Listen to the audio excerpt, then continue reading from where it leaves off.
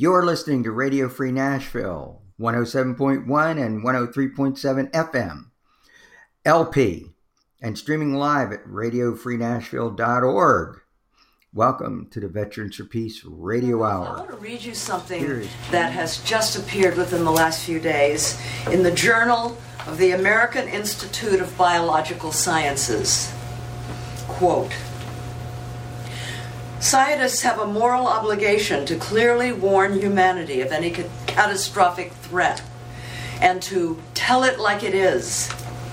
On the basis of this obligation, we declare, with more than 11,000 scientist signatories from around the world, clearly and unequivocally that planet Earth is facing a climate emergency."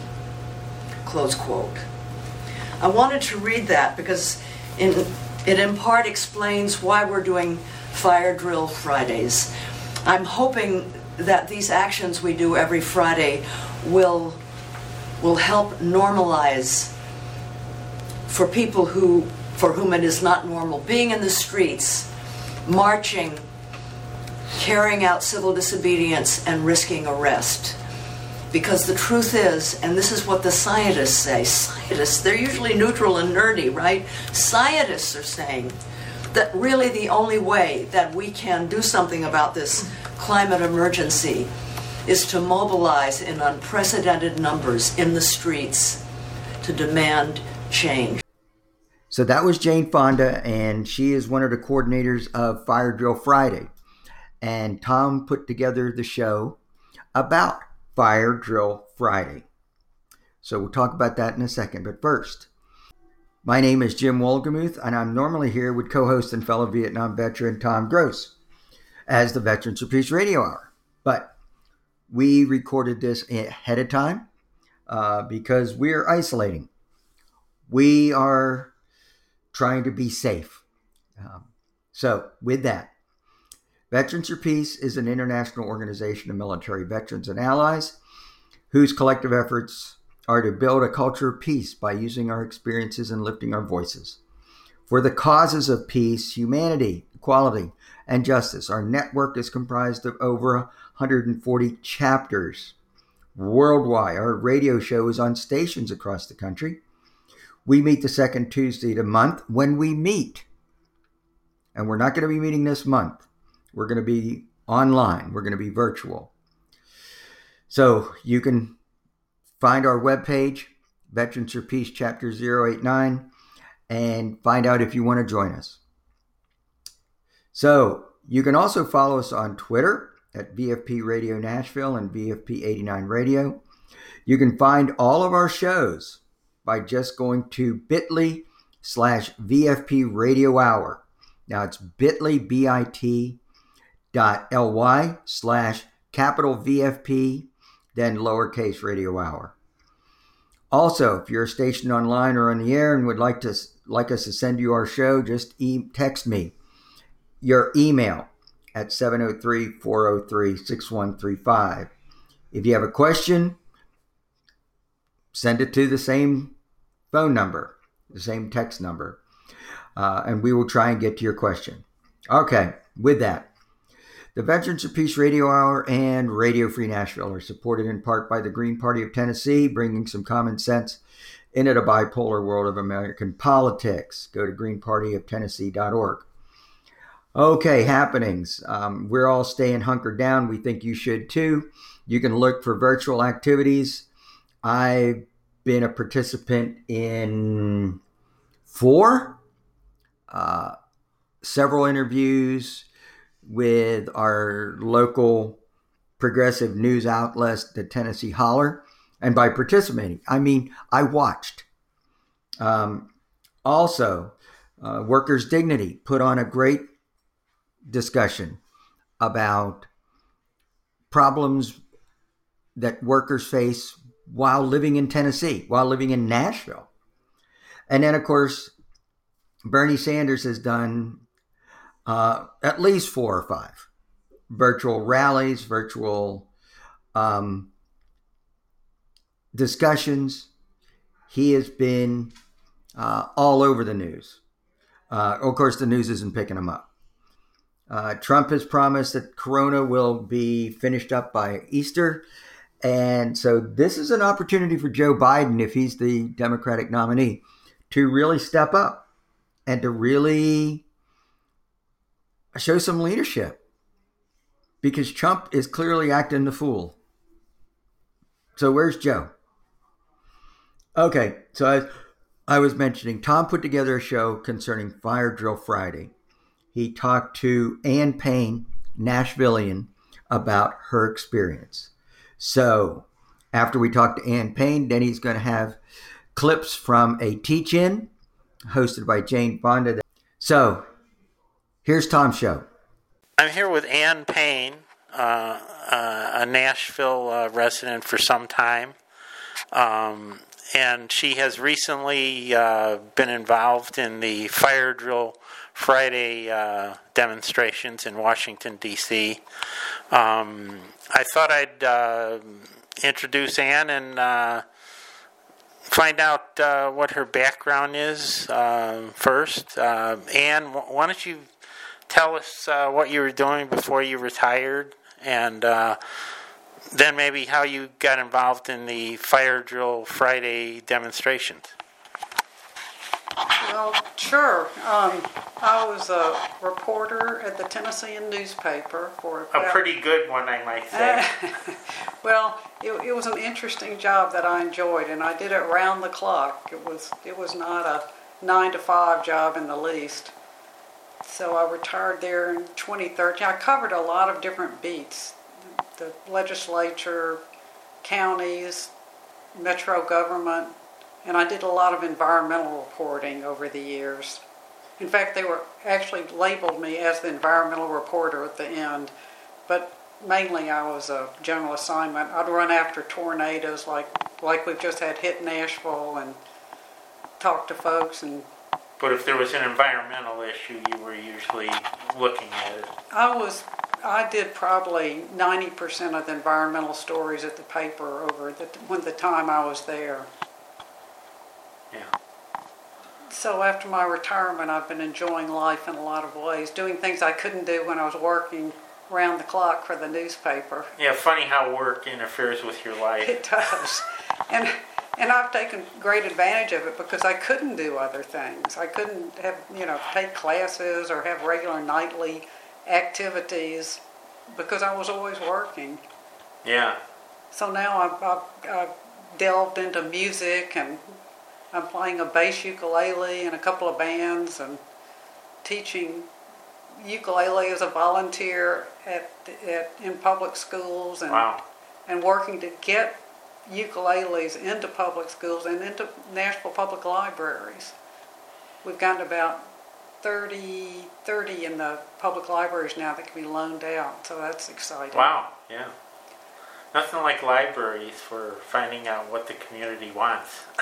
Libraries are the best, and I went over to the Bellevue Library cold and talked to the branch manager there because I heard she was young and innovative, and just walked in, no appointment, and told her I thought the library needs to loan out ukuleles and I could help get them. Yeah. And she looked at me and gave this smile. She goes, "Ukuleles? Yeah, I like that." And she had already started the seed program, so you can check out seeds and plant things there. So yeah, it's amazing how many librarians, they have ideas, but they're not sure how they get the resources always till someone walks in and says, "Hey, I have this idea." And then the library was already thinking about things like that. They're just sort of waiting for the right situation. yeah, and they do need help. And unfortunately, they're the Friends of Libraries now that do bring in some money for them so they can do unusual projects and activities. And they're just, the Nashville Public Library system is such a boon for our community. Yeah, really. It's the best. So, yeah. So tell us a little bit about Fire Drill Friday, how you got engaged in it, and then what you decided to do. Okay, well, it's not a heroic story. I had a ticket from Southwest Airlines, and I had to use it before the end of January. I didn't have any place I wanted to go, didn't have anything to do, and I just, maybe on Facebook, I can't remember where I saw it. I saw they were doing the Fire Drill Fridays with Jane Fonda, and I said, yes, I want to do that. I want to go protest, because one of the things I wrote about over the years was climate change, and am very aware of the problems and the seriousness of it. So so I got in touch with Fire Drill Friday folks over the internet and signed up to do a particular Friday when I could go up there. So they had a website. They had, yes, and it was actually Facebook was the easiest way to get them, as I recall. And they're very organized. They had everything lined out as to, so when you should be there, what you would do. They had a workshop set up with it.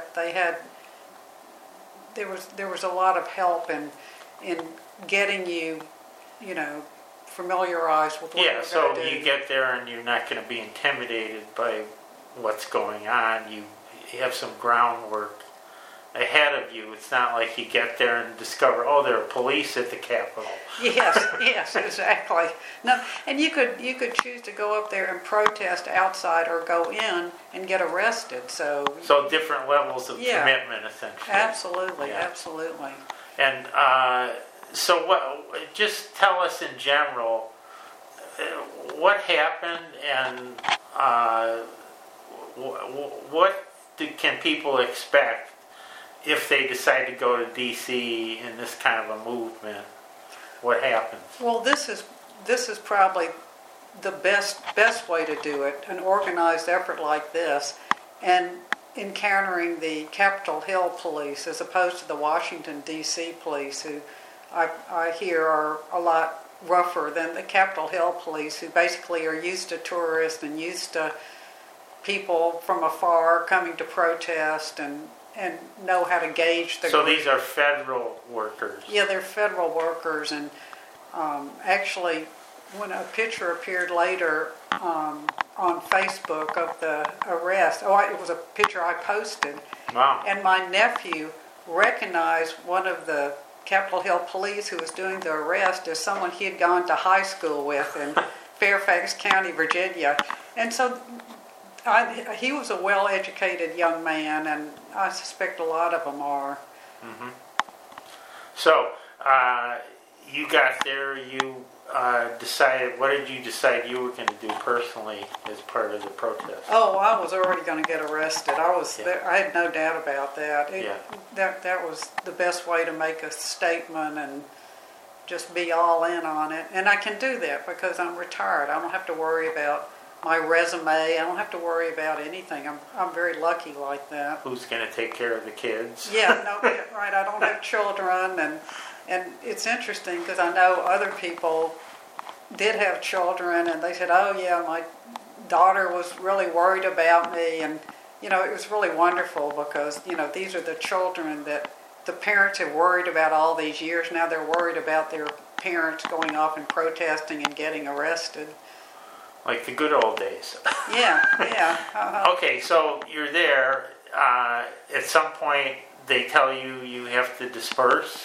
Well, and first of all, just run through a little bit of the logistics. We met in a church up there. It's a congregational church where a lot of the protests sort of stage out of. They're very open to concerns and issues people in this country have.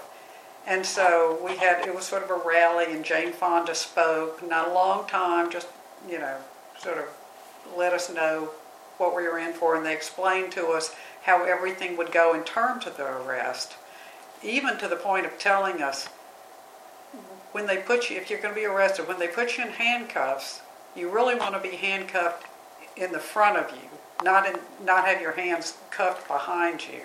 Because it's very hard to maneuver, it's hard to get in the paddy wagon, you can't do anything basically when your hands are behind you. If they're in front of you, you can scratch your nose. Yeah, if you trip, you're going to go down. That's right, exactly. And they suggested just saying, you've got a bad shoulder, but I found out later they were pretty good if you just asked to be handcuffed in front. They were good about that. So then we walked over to the mall area, and we had a big rally there. Honey in the Rock sang, and we had a lot of people from around the country who had big names in the labor movement, or the I think it's called the Poor People's March. There were a lot of well-known folks. I didn't necessarily know them, but they had great credentials, and so they spoke, and we listened and sang, and then those of us who were going to get arrested marched over to the Senate office building. That's where we were headed, because the Senate has been the problem in getting anything through to make changes when it comes to trying to contain climate change and roll it back. So, everybody had to go through the metal detector and everything else, and then we went in. So you're inside the building now. So we're inside the building, and there's no problem about getting in. And we went in, and there's a big Calder sculpture in there, very unusual, in the main area. So we basically sat on the floor there. We had banners and proceeded to chant and sing and talk and making some ruckus. And then the police who, we'd walk past, there was a whole phalanx of them there waiting for us, and they all had on their belts these big loops of the plastic handcuffs that they were going to use. They knew what we were doing, because there's no secret about it. So, and they had already told us what would happen. It happened just the way we were told by the people at the church. Because this is a every Friday event. Every Friday for several months. Yeah. And one of the things they told us, because it was so bitterly cold, they said, be sure.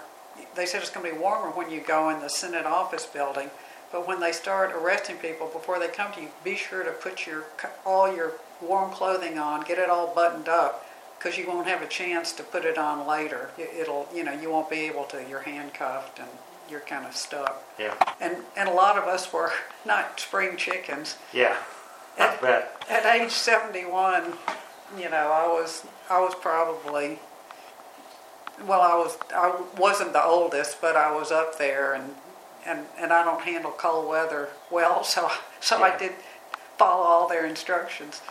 And so then there were maybe about 8 Capitol Hill police. And first of all, they set on a bullhorn. They gave us 3 warnings. They said, you need to get up, you need to be quiet, you need to get up, and move on, you're in the way. And so after 3 times, they gave us a chance to move, and we did. And anybody that didn't want to be arrested left and went up to the balconies above there, because it's a big open area in the middle of the Senate office building. And so they came by and just asked people to get up one at a time, and handcuffed them and took them out. And I was one of the later ones, so I got to watch most of it. And they were very polite. They were very professional, and they were, and some were quite old, and they were nice to the old folks. Yeah, so was it obvious there are veterans of the Fire Drill Friday people who've been there more than once, and other people like you were the new corps coming in? Well, it's interesting, because you can only be arrested so many times before you have to go to jail. Oh yeah, so they have rules on. So you know how many times, and there were some people who went with us up to the point of getting arrested and then didn't for that reason, because the record kind of goes away after 2 years, but I think you could be arrested twice, but the third time you would go to jail. So, but it is a misdemeanor charge. It's right? A misdemeanor charge. So they got us up, and then it was sort of like a cattle call. They took all our stuff, and they told us not to have. They said, don't take anything with you, or take as little as possible, because it only slows down the process, because they have to catalog everything you have, put it in a bag, put your name on it. And we lost the use of our phones as soon as they arrested us. Our phone was gone, and that went with all our possessions. Right. Until the end, and when we would get them back. So they took us in a vans, and there were so many of us they had to get a bus, and Yeah, what kind of numbers did you witness? we had that day? there were about 140 people arrested, Okay. which is a lot for them to arrest. Yeah. It was the biggest Fire Drill Friday they had. Well, I guess that's the other thing. If these protests finally start getting some momentum behind them, presumably we get to a point where arrest is not an option. Right, and it didn't get to that point where it wasn't. We need more people. More of us need to be doing it, and more often. But it's hard because so many people, they have to work. They've got families they've got to take care of, and that's another reason for the older folks. And plus, our generation was sort of prone to protest anyway. Yeah, definitely. And so, what is the actual charge that they charge people? Okay, well, I've got my... Because you got your thing. I've got my arrest notice here. And the charge, it says, you have been arrested for the following offenses. And it's a little odd. Crowding, obstructing, or incommoding. Yeah, now that's a word that not everyone uses while they're protesting, that's for sure. I didn't mean to incommode if I did. I was protesting. That essentially means you blocked something, I think. I did look or at hindered. I did look it up. It all seems about the same thing to me. Yeah. And that was the other thing they told us. They said to deal with it, all you had to have was you had to have $50 with you, $50 cash to give them to be released. So that's the bail. I had my $50, and that also, by signing this, it meant I didn't have to go to court. I was just saying, yeah, I did it, and I did it. I mean, it's obvious we all did it on purpose. So you're pleading without a court situation. Yeah, exactly. And if you could have refused to pay it and gone to jail, it would have been a lot more expensive in the end. I'm not sure how much, but you would have had court costs and other things. And so is anyone in the grouping actually going to court over it, or not that I know of. I didn't see anybody. Everybody I saw, because people. They processed you one at a time.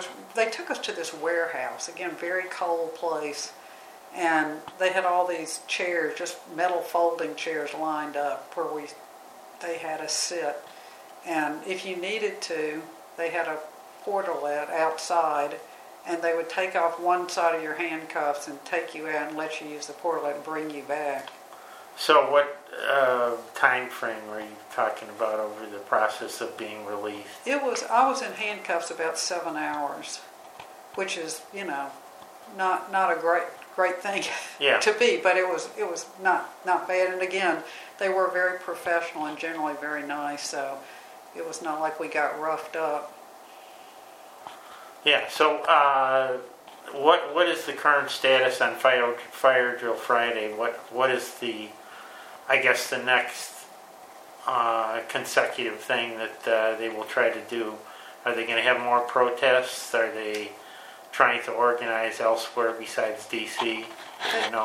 They are trying to get local branches going, and I haven't been involved in that. I'm ready to go out and protest anytime and get arrested again if need be.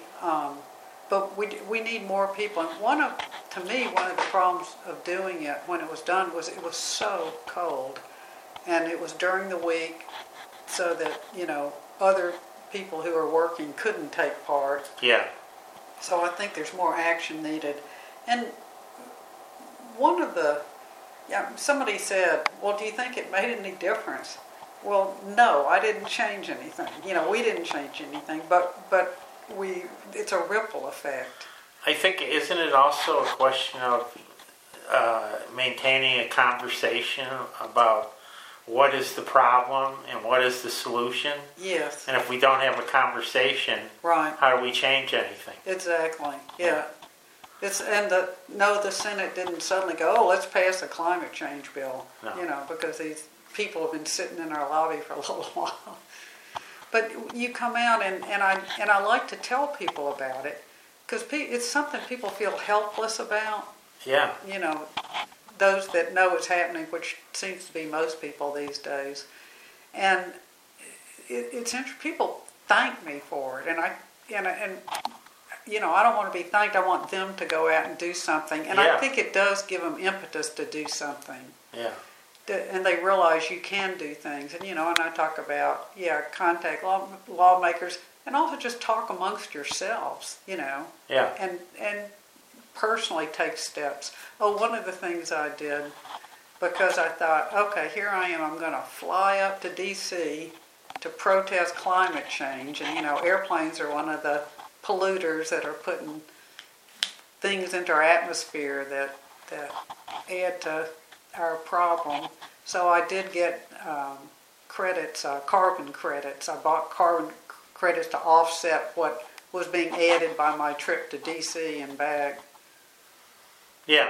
So, you know, maybe in the future we'll have things like a larger protest on Earth Day or some weekend event. That might be one way to pursue the whole activity. What's your feeling in general on where the planet's at from, you know, your reporting in the past, and what's the likelihood of some political will based on, you know, people actually following their constituencies' concerns? Boy, it is a tough one because you've got a lot of moneyed interests that are not on board with this because it's cheap for so many industries to pollute, and you know, they don't want people telling them they can't, or they have to pay for their pollution, which is what's needed. And, you know, we've got all the scientific evidence we need. NASA has got fabulous information it's gathered from satellites and other technology, just showing what a massive change we're seeing that's unprecedented.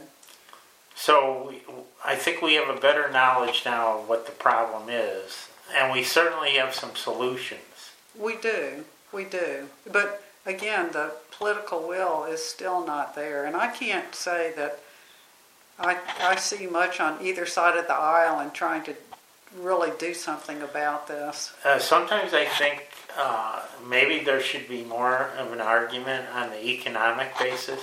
Yes. Essentially, you know, because we talk about that and all these other budgetary issues that Congress deals with. What is it going to cost? Right. Well, what is it costing us to destroy the planet and make it unlivable? And what would the benefits be of reversing that? It's because a lot of the narrative seems to be, well, we can't afford to do X, Y, or Z. Exactly. And so you can afford for children to have asthma, and you know, old people have to suffer with the air pollution too, and everybody, and we haven't seen the real devastation of it. It's, you know, it's happening in the oceans. It's sort of happening where we don't realize it because we're not in touch with nature the way we used to be. Our trees, you know, what's happening to the soil, you know, what's happening to the microbes. Yeah, because some of these things happen on a microcosm level. Yeah. But they affect a massive amount of living tissue. Right. Because of the way things are integrated. That's right, and there have been a lot of books out, and you know, some people know this and try to tell people, but it's complicated for people, and most people are just trying to get by and, you know, keep food on the table. And yeah, that's one of the things that Fire Drill Friday does do that I thought was, you know, a very good thing, which is teach people about the integration of climate concerns with the way their life interfaces these things. So some of it is, if we didn't spend $700+ billion on the Department of Defense, what could some of that money do? You know, you take $1 billion, and how many jobs do you create? So some of the answer, I think, is, talking about the sheer numbers of what people are going to face, or if they don't do anything. Exactly, which is always hard to quantify. Yeah. But we could move to more green technology, which, the oil industry has poo-pooed for years. And yet it's being used, more green power is being used in some other countries. And any country that's smart is moving to that, to be more self-reliant. Yeah. Without a doubt, I don't think the rest of the world is dragging its feet, because some countries literally have no other option. They're going to kill people in short order if they don't do something. And, we're right in the middle of a disease pandemic, which may or may not prove to be actually related to the environment we've created. Right. Yeah. So there's Tom's interview with Ann Payne of Nashville, and now of Fire Drill Fridays. So with that, let's go on to the other clip that he provided. And this is a teach-in that was hosted by Jane Fonda, a discussion of all the issues that relate to climate change that are interconnected with climate change. Militarism, to, this was before the pandemic, but to that too. So here's the teach-in. Today we're going to focus on war, military, and climate change. And we have wonderful guests here who are going to help us understand more about this. The Iraq War was largely fought for fossil fuel. The war destroyed a lot of Iraq's environment. It made a lot of people sick, and they are still sick. This was a war for military power and for oil. The Iraq War created ISIS, and ISIS in turn is largely funded by fossil fuel. For 40 years, U.S. wars have been mostly about oil. The climate, the environment, millions of species and people are being killed because of oil. Most recently, Trump betrayed our Kurdish allies, leaving them vulnerable to Turkish attacks, even while he has sent our troops back into Syria to protect oil. And in case you didn't know, the Pentagon is the largest institutional user of fossil fuels in the world. 50 cents of every discretionary dollar of the federal government goes to the military. I'm curious to know what you all think of this. I think that the climate movement needs to consider itself a peace movement, because to stop wars is to stop fossil fuels, and to stop fossil fuels is to stop wars. How about cutting our bloated military budget to fund a Green New Deal? That's where the money could come from. Phyllis Bennis, would you help us understand in more depth the connection between war, military, and destruction of the environment and climate? Thanks, Jane. Thanks for allowing me to be part of this. It's great to be back working with you again. It's been a long time, and it's a wonderful opportunity. You just made the great segue of the connections between war and militarism and climate, because you can't really separate these things. War and militarism creates climate catastrophe, and climate catastrophe creates war. So if we look, you gave one of the great examples. The Pentagon is the largest institutional user of fossil fuels and producer of greenhouse gases in the whole world, more than the country of Sweden. It's crazy, right? The example on the other side, if you look at the war in Syria, one of the big reasons for the war in Syria was a major drought, a drought that lasted for 3 years, and 800,000 farmers were driven off their land in what had been, for a long time, the breadbasket of that region. Suddenly they couldn't make a living on their land. They were driven into the cities, couldn't find work. It erupted into problems of unemployment, economic inequality, sectarianism that had never really been a problem in Syria before. There were plenty of problems, but that wasn't one of them. And all of that was rooted in this 3 years of drought that were the effect of climate change. So this intersection of climate and war is right at the center of things. And of course, war and militarism in this country is nothing new, right? We know that from the origins of this country, and we know this from the great historian Howard Zinn, who has been a teacher to so many of us, when he wrote about the origins of the United States being rooted, the origins of U.S. power, economic power, military power, being rooted in genocide against the indigenous people and slavery, the two institutions that made U.S. power and the economic might possible. And that included the destruction of the environment, the indigenous environment that was here when colonialists arrived here. And Manifest Destiny wasn't just something that happened, it was to seize land. It was to get the land. And to get the land, you had to conquer the people who lived on the land, what they depended on for life, meaning killing the buffalo, destroying the environment that was part of that land. And they used that kind of militarism and those kinds of weapons to carry out Manifest Destiny. So that destruction of the land, the destruction of the buffalo, was part of that early intersection between war and climate.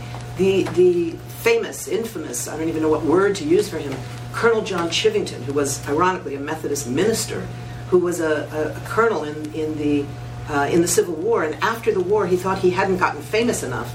He decided he had to go out and kill Indians. And he ran into some problems with his own troops when they went to Sand Creek, and he commanded them to attack a peaceful village filled with women and children. And they said, wait a minute, this is a peaceful village filled with women and children. And his answers were, and I quote him here, "Kill and scalp all, big and little, nits make lice." It was that understanding of we have to kill everything that grows, all people that might be born, because we want this land. And he became, as a result, a great hero. And the important thing, I think, of Howard Zinn's understanding of that history, the history of slavery and genocide as at the root of this country, is that Howard said, but we also have to remember that along with the legacy of slavery and genocide are the legacies of the movements against genocide and slavery that have existed from the very beginning. And that's what we stand on. It's the shoulders of those people that we stand on here today in the climate movement, the young people that are creating such enormous excitement in the climate movement. But it means that we have to be rigorous in looking at what do these wars actually mean. So wars have incredible impact on the places where they're fought. For the U.S., that means everywhere else. We don't fight wars here. We fight other kinds of militarization campaigns in our own communities. But the wars that we fight with bombings and drones, we fight those somewhere else, over there, the others. They're the ones who die. And usually people of color. It's usually people of color. It's pretty much always people of color, with only a couple of exceptions. But one of the things that does, Jane, that's so important that you raise the intersection with racism, is that back home, we see racism and Islamophobia all on the rise to make sure that people will accept going to war against people of color around the world. And we see incredible environmental destruction here at home as a result of militarism. So if you look at the sites that were designated as needing Superfund cleanup sites, where the worst environmental destruction happened, a number of them are on and near native reservations, and 10% of them are on or near military bases. It's extraordinary. The military is creating this kind of destruction of the environment here at home. Then we look at what's the war doing to the environments where it's being fought. So in Korea, the impact of nuclear weapons that were used in Korea still to this day have destroyed that country. In Vietnam, when that was the movement where you and I first met, the impact of Agent Orange that destroyed so much of the country. The bomb craters, you remember as I do, flying into Vietnam and seeing the bomb craters that just pockmarked the entire country. And now what do we see? The wars that Crystal fought for and fought in and was forced to fight in, those are the wars where we see the impact of depleted uranium on children and on the GIs doing the fighting and their generations to come. We see the effect of burn pits, which young soldiers now talk about as the Agent Orange of the global war on What terror. are burn pits? Burn pits are giant pits where military forces, U.S. military forces, when they pull out, they don't want to leave behind anything that might be used by somebody else. So they burn chemicals, they burn documents, of course, but we don't care about that. But they burn toxic materials, they burn metals, they burn plastics, they burn everything that sends toxic smoke into the areas where the children who live in surrounding villages can't get away from it. And it's the Agent Orange of the new wars. So all of that is a crucial component of this. We see this link between the environment and war, between wars and racism, wars and Islamophobia. All of these things are rooted together, both in terms of the economic impact, the domestic impact, and the international impact. So, what do we do about all that? We're talking about huge problems here, but there's also models for what to do. And you started it, and that's the question of the military budget. Our military budget is so enormous. Right now, this year, it's $719 billion a year. That's one of those numbers that, you might as well say a gazillion for all that it means anything. But it's a really big It's amount much of money. bigger than any other It's developed way country, bigger right? than any other. It's bigger than the next 7 countries together, which means Russia, China, Saudi Arabia, all the next biggest arms Combined? combined. Oh my God. We spend more than that. 53 cents of every discretionary federal dollar of our tax money goes directly to the military. If you add in things like Homeland Security and the other militarization issues, it's more than 60 cents. It's like 62 or something. I'm not exactly sure, but it's more than 60. It's a huge proportion of our money, and it doesn't keep us safe. That's the irony of it all. So what do we have to do? We have to cut the military budget for 2 reasons. One is to fund the Green New Deal, to fund Medicare for All, to fund all of these things. We have to cut the military budget. Number 2, we have to cut the military budget so that we stop killing people around the world. There's 2 reasons, and we have to do it for both of those reasons. For our own society here to rebuild, what this does in terms of distorting our economy. What does it mean when 60 cents plus of your That your leaves money 40 cents for everything It's else nothing. that has to be done in a democracy. Oh my Exactly. God. We could cut a huge, even bigger amount. We could cut $600 billion. We would have left enough that it would be the equivalent of what Russia and Iran and Saudi Arabia and North Korea, our so-called enemies, it would be the equivalent to what they all together spend on the military. What would be left if we What would could be cut left like if we 600 cut billion? $600 billion, and that would pay for a big chunk of the Green New Deal. So let me just stop with one sense of something that we've all relied on for so long, of things that Martin Luther King taught us.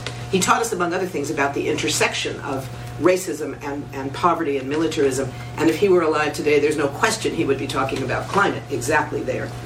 And he said, a nation that continues year after year to spend more money on military defense than on programs of social uplift is approaching spiritual death. And I would add, and now also approaching the physical death of the planet. That's the urgency of the fire drill. That's the urgency of now. Thanks. What do you have to say about that, Ben? You've been working on against militarism, you and Jerry, for a long, long time, haven't you? Yeah, we have. When it comes down to it, you take a look at all the problems that are facing our country.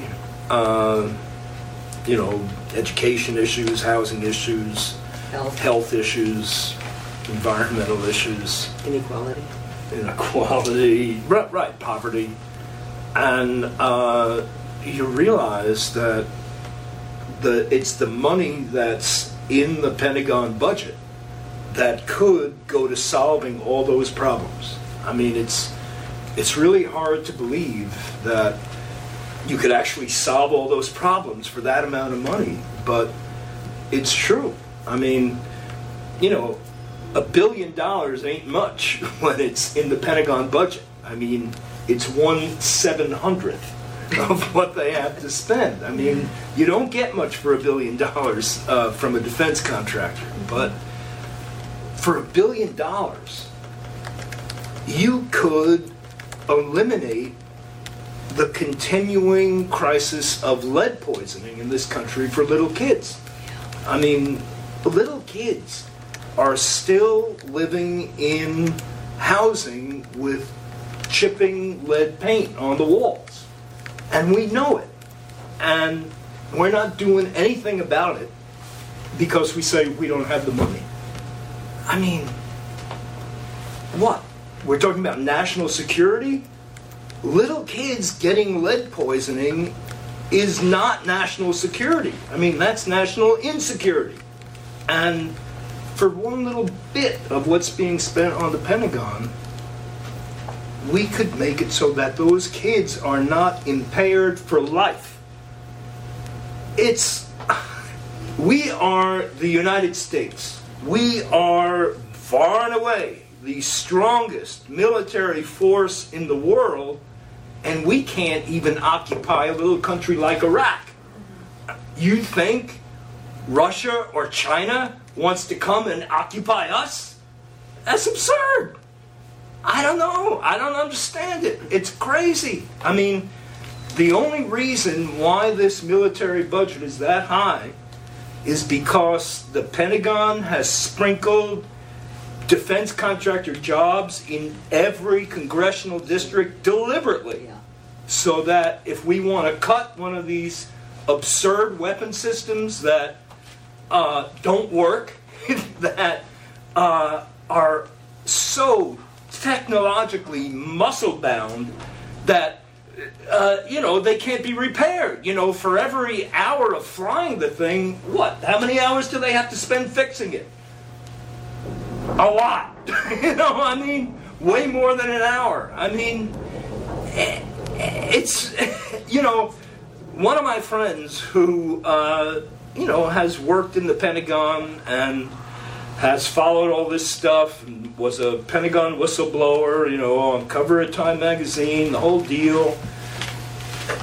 He's been working on trying to get the Pentagon to act rationally, for his entire life. And he said, I finally figured it out.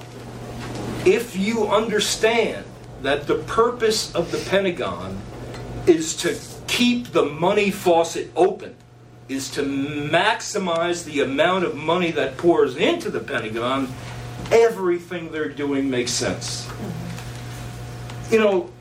So we're told, by the guys who stand up there, these admirals with all the buttons on their chests when they testify before Congress that, oh my God, the military is hollowed out, that, if we don't spend more billions on the military, we won't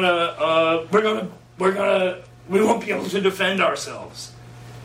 It's not true. It's a lie.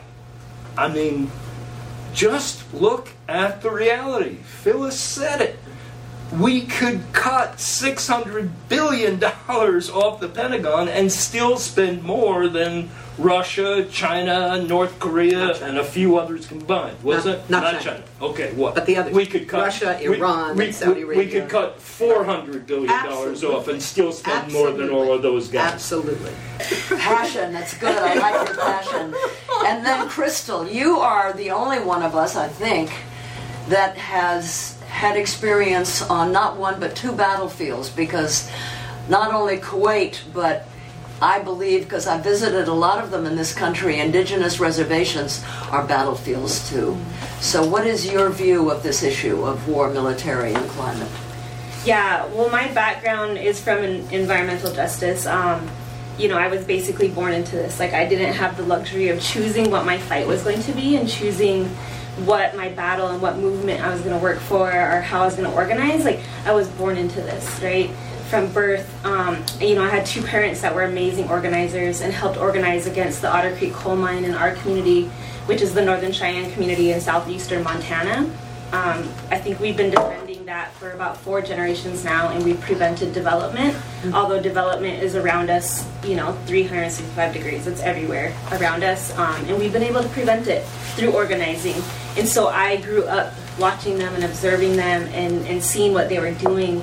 And I ended up enlisting in the military for reasons. As a young person, I just needed guidance and I needed some kind of structure, and then they get you. They really know how to push the propaganda of serve your country.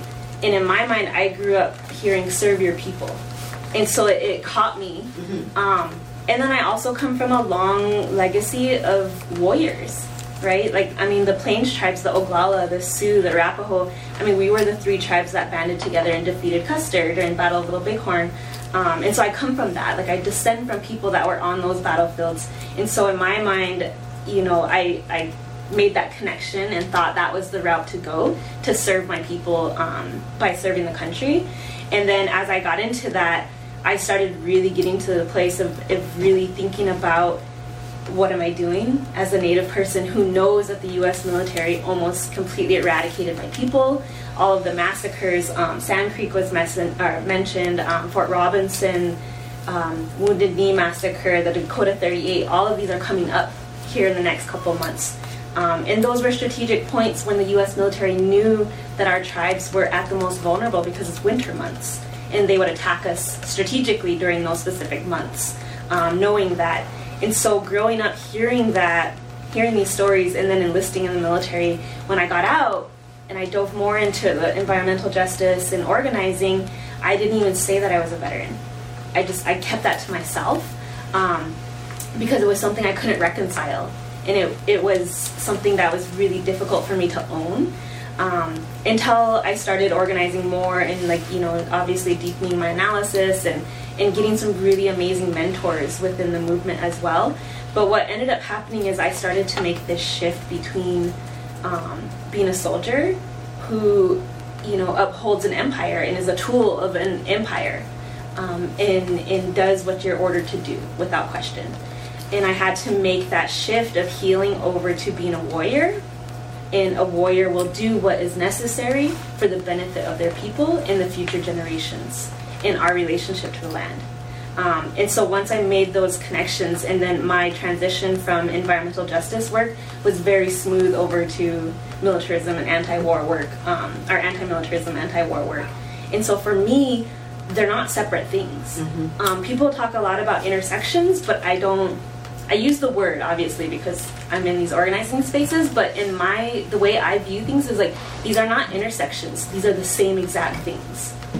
And it is all rooted back to the referencing of Manifest Destiny, but even farther the doctrine of discovery of what even allowed for settlers and colonizers to come on this land and to claim it as their own because there was no Christians here.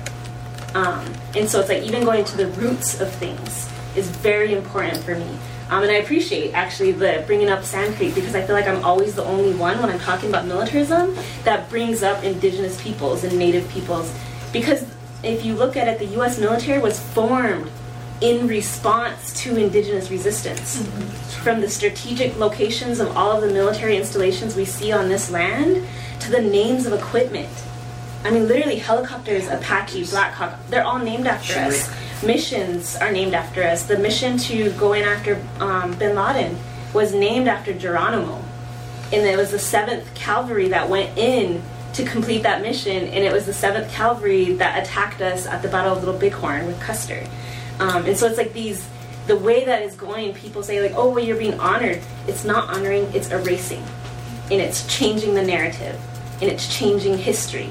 It's changing our voices and our stories and replacing them with this militarized, propaganda-based story that upholds this idea that we're talking about, right? Of this veteran mystique, of the military is the be-all, end-all. And we see it in the entertainment industry. You see it every movie that we go to. It's being filled on video games, toys, the little toy soldiers that are given out. The idea of militarism is being reinforced to us in every possible way you can look. And the military-industrial complex is such a massive thing that it feels almost impossible to organize around.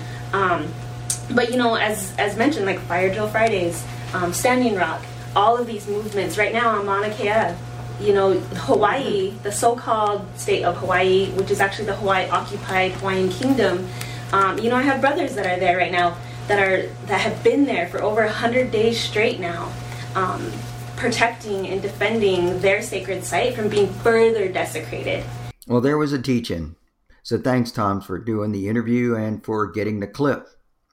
Of course, what it does is just emphasize the challenges we face. Despite the pandemic and the increasing number of cases of COVID-19 and the mounting death toll, there are other issues always lurking. And you know it. They are all connected. They are all related. And we said last week, we need to shift in a direction and response. We are all in this together. And if ever the deity of your understanding is giving you and me and all of us a plea to start living together, it is now. Or maybe it is the Monday after Easter, when the virus continues to spike and more cities, counties, and states lock down. This is no time for profiteering on the sale of masks to protect our nurses and grocery store checkout clerks. This is no time for profiteering or trying to cut a better deal on the production of life-saving ventilators. My dad would always say, this too will pass. And if it will, and it will, but if we're not changed as a society, and I mean Americans, self-centered, privileged Americans, then we are at the spiritual death referred to in the teach-in. It will have arrived. But we do have time. Only time. So have a good week. Be safe and healthy. Here's Enya for a second week in a row.